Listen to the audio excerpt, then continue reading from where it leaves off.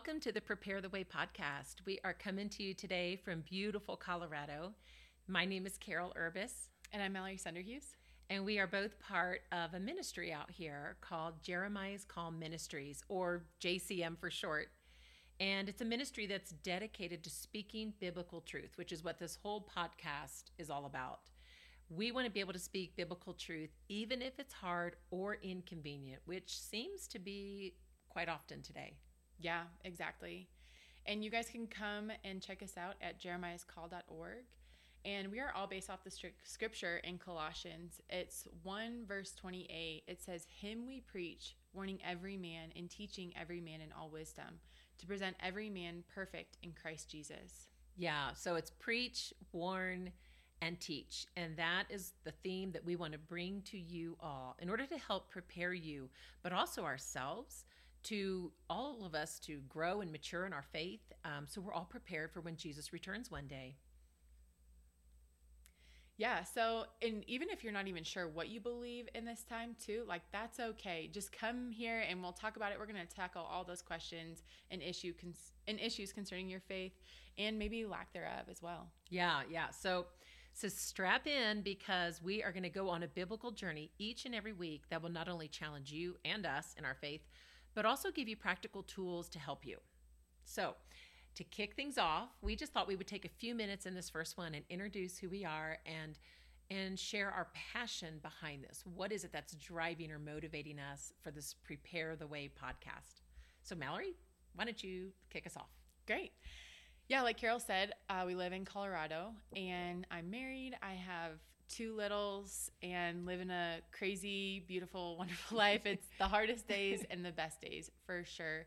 But I've been following the Lord for 8 years now. I think that I probably have been saved my whole life technically, but really came to this point of surrender about 8 years ago. And ever since, I really have just not been the same. God has totally redeemed me and just been walking with him, like I said, very messy but wonderful. And yeah, my heart behind this podcast and Carol and I starting this is, Jesus is coming back for a pure and spotless bride. And there are a lot of churches out there who are preparing for preparing the return of Jesus and preparing the bride of Christ and walking in purity and fear of the Lord. But you guys, the majority is not. And just because it's a Christian church doesn't mean that it's teaching biblical values. But you know what? The Holy Spirit, God through his Holy Spirit, he wants to purify us and he wants to make us ready for what Malachi 4 verse 5 calls the great and dreadful day of the Lord. Wow. Yeah, it's pretty intense. I'm not sure I remember when that verse was preached on at church. Yeah, exactly. So we're going to bring these verses that you maybe not even heard preached in church before. So this is, like Carol said, strap in. It's going to be fun. But I just wanted to go into one of the parables that's in Matthew. This is one of the parables that Jesus is talking about. And I won't go into everything, but it's about Jesus' return. And it says, when Jesus returns, the kingdom of heaven will be like that of 10 virgins. And that symbolizes us, who took their lamps to go out to meet the bridegroom, Jesus. And it says 5 of them were foolish and did not bring oil for their lamps, but 5 of them were wise and brought jars for their oil.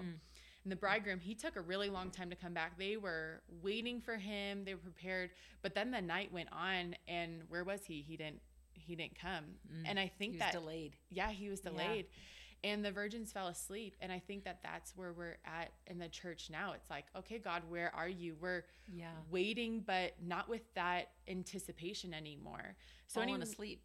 Yeah, falling asleep. Yeah. And so that's what the virgins did. But then it says in Matthew 25, verse 6, at midnight the cry rang out, here's the bridegroom, come out to meet him. And as the virgins quickly got ready for the bridegroom's return, the ones who had no oil, they asked the other ones who were prepared. They said, give me some. And the ones who were prepared said no. So the ones who weren't prepared, they went to the store. And during that time when they were gone, Jesus came back, the bridegroom came back. And with him, he took the ones that were ready in the wedding banquet, and the doors were shut. And the virgins, who they were the ones out getting their oil, they arrived and said, Lord, Lord, open the door for us. But he replied, truly, I tell you, I don't know you. Wow. That's a scary verse. That one makes me tremble anytime I read it. Yeah. And so back to that Malachi verse, are you prepared? Will it be a great day for you, or will it be a terrible day? Will it be a day where the Lord says, I knew you, come into my kingdom, come into the banquet, or it will be a day that he says, I do not know you. Wow. Wow. That's big. That's big. Yeah, so that's my heart behind it, is just even, I just wanted to take that story just to paint the picture of, we are to be ready. We are to have our lamps trimmed. We are to have our oil ready. And even though time has gone on and other people have become weary, we are here to encourage you and set that fire in you. And, you know, the Lord Jesus says, I've come to set fire on the earth. Oh, how I wish it was already ablaze. Yes. Yes. Yeah. So let's be the burning ones. And whether you're not walking with the Lord right now and you have questions, you're in a great place, because we are going to preach truth. Yep. And we're going to talk about hard things, things to really wrestle through. Just wait. Yeah. So what about you, Carol? Well, I echo everything you said. And I think if you want to get an idea of some of the things that I teach on, you can visit jeremiahscall.org. We've got a lot of different Bible studies and videos that you can access. And it goes kind of through the breadth of some of the things that we have taught on over the years. But I'm with you, Mallory, and I believe actually that we are in trouble. I think our nation is in trouble. We are completely divided, and house divided against itself won't stand. Our families are in turmoil. There's so much conflict. There's so much division. The direction our country is heading, children, worldviews, what is truth? There's so much that is coming at us that is so concerning. And so I have this sense of urgency for the hour, and I'm not afraid to speak truth. I don't need to be liked. I don't need anything like that. But I feel my passion that has come through prayer and being with the Lord is, I go out and I say what he tells me to say. I teach what he shows me to teach. And that's my passion. And so I try to speak the truth in love. But sometimes I feel like a trumpet. Sometimes you feel like you're out there trying to sound an alarm and just trying to rouse people from a slumber. Because honestly, if we are really, truly taking a step back and assessing the situation, we realize we have embraced cowardly, comfortable, complacent Christianity. And that is not what we were called to be. And so that is my passion towards this. The other beautiful thing that I want to share with our listeners is, I too have children, but they're on the opposite end. So Mallory's got little ones and I have older ones. I even have a son that's about to get married in a few months. But we are coming and creating this podcast from two different generational perspectives. However, we are always coming back to biblical truth. And so Mallory's got a perspective from her generation that I think is vital for me to learn from. And then there's a perspective from my generation, which is a lot older, that I think is important for millennials to learn from. And so, it's important for us to understand each other. And so we want to bring that also to our listeners and to help bridge this generational gap, so to speak, so that we can all understand where are their communication breakdowns? What can we help with? How can we help each other in this whole journey in order to strengthen faith? And Mallory knows this about me, but I love statistics. I love data. And so I just want to share a couple statistics that I am greatly concerned about that I think might trigger something in yourself as well if you have not heard these statistics yet. But these are coming out of George Barna, who is a well-known Christian researcher of faith in America and is the Cultural Institute that's out of Arizona Christian University. They've been doing an extensive study on the Christian worldview in America for the last few years. And I just want to share some of the findings. First of all, only 6% of adult Americans hold a biblical worldview. Wow. Think about that. That means only 6% 6% are literally trying to live as the Bible teaches. The morals, the values, all of it. So then I asked myself, what is everybody else doing? And that other 94%, they've identified as living with a mixture. They are embracing 7 different key worldviews and calling that truth, even if these people call themselves a Christian.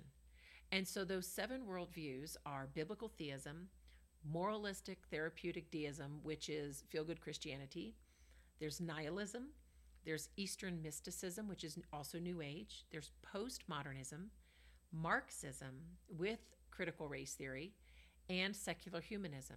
And what's happening, even by people who are calling themselves Christian, they're bringing in all these different worldviews, and then whichever situation they find themselves in, they pull out whichever worldview they need in order to adapt to that situation. So therefore, you have your truth, I have my truth. And that's exactly what we're seeing today. And on the millennial side of that, it goes lower. Only 4% of millennials are living with a biblical worldview, which is staggering to me.